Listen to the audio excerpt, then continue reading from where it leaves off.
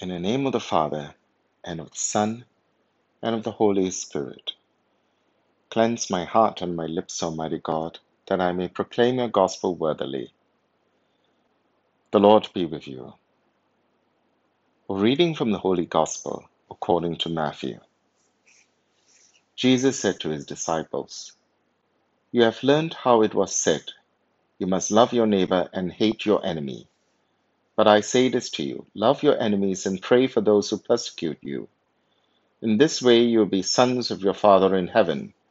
For he causes his sun to rise on bad men as well as good, and his rain to fall on honest and dishonest men alike. For if you love those who love you, what right have you to claim any credit? Even the tax collectors do as much, do they not? And if you save your greetings for your brothers, are you doing anything exceptional?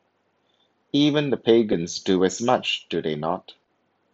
You must therefore be perfect, just as your heavenly Father is perfect." The Gospel of the Lord. If you thought yesterday's teaching was tough, do not be surprised that today's segment is way tougher. In fact, our Lord sets his standard impossibly high. You must therefore be perfect as your heavenly Father is perfect.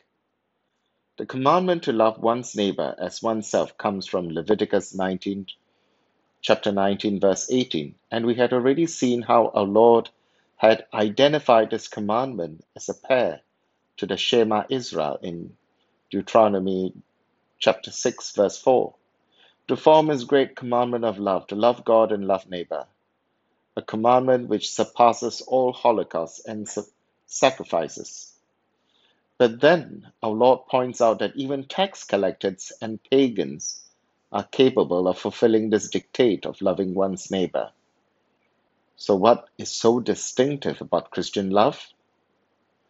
Christians are sons of your Father in heaven, precisely because they are supposed to love their enemies and pray for those who persecute them. In the first century Palestine, enemies and those who persecute you had a face. It was the face of the hated Roman oppressors. These enemies had taken their land, subjected them to heavy taxes, treated them with violence and injustice, and desecrated their land with their unholy practices and prisons. But this radical love for their oppressors is precisely what will make them sons of their Father in heaven. Whenever the followers of Christ respond to their enemies by loving them, they, like good children, are imitating their Father in heaven, who does not discriminate, but causes his sun to rise on bad men as well as good, and his rain to fall on honest and dishonest men alike. Indeed, our Lord calls his disciples to imitate their Heavenly Father, to be perfect just as their Heavenly Father is perfect.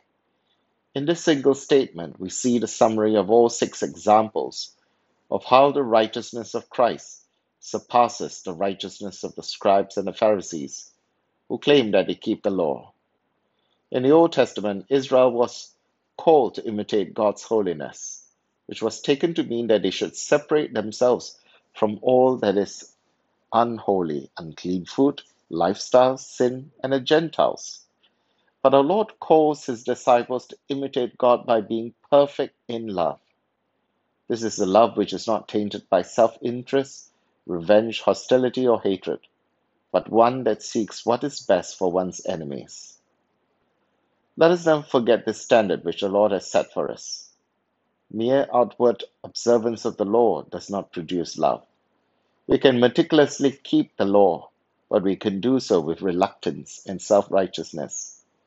Keeping the law is necessary, but as disciples of the law, much more is demanded from us. We need to allow love to transform our hearts so that we can be guided by the values of the kingdom spelled out in the Beatitudes: humility, patience, meekness, purity, and mercy. As the Lord summons us to a heavenly way of life, we look to the saints who show us that it is possible to live this way on earth. In the name of the Father, and of the Son, and of the Holy Spirit. Amen.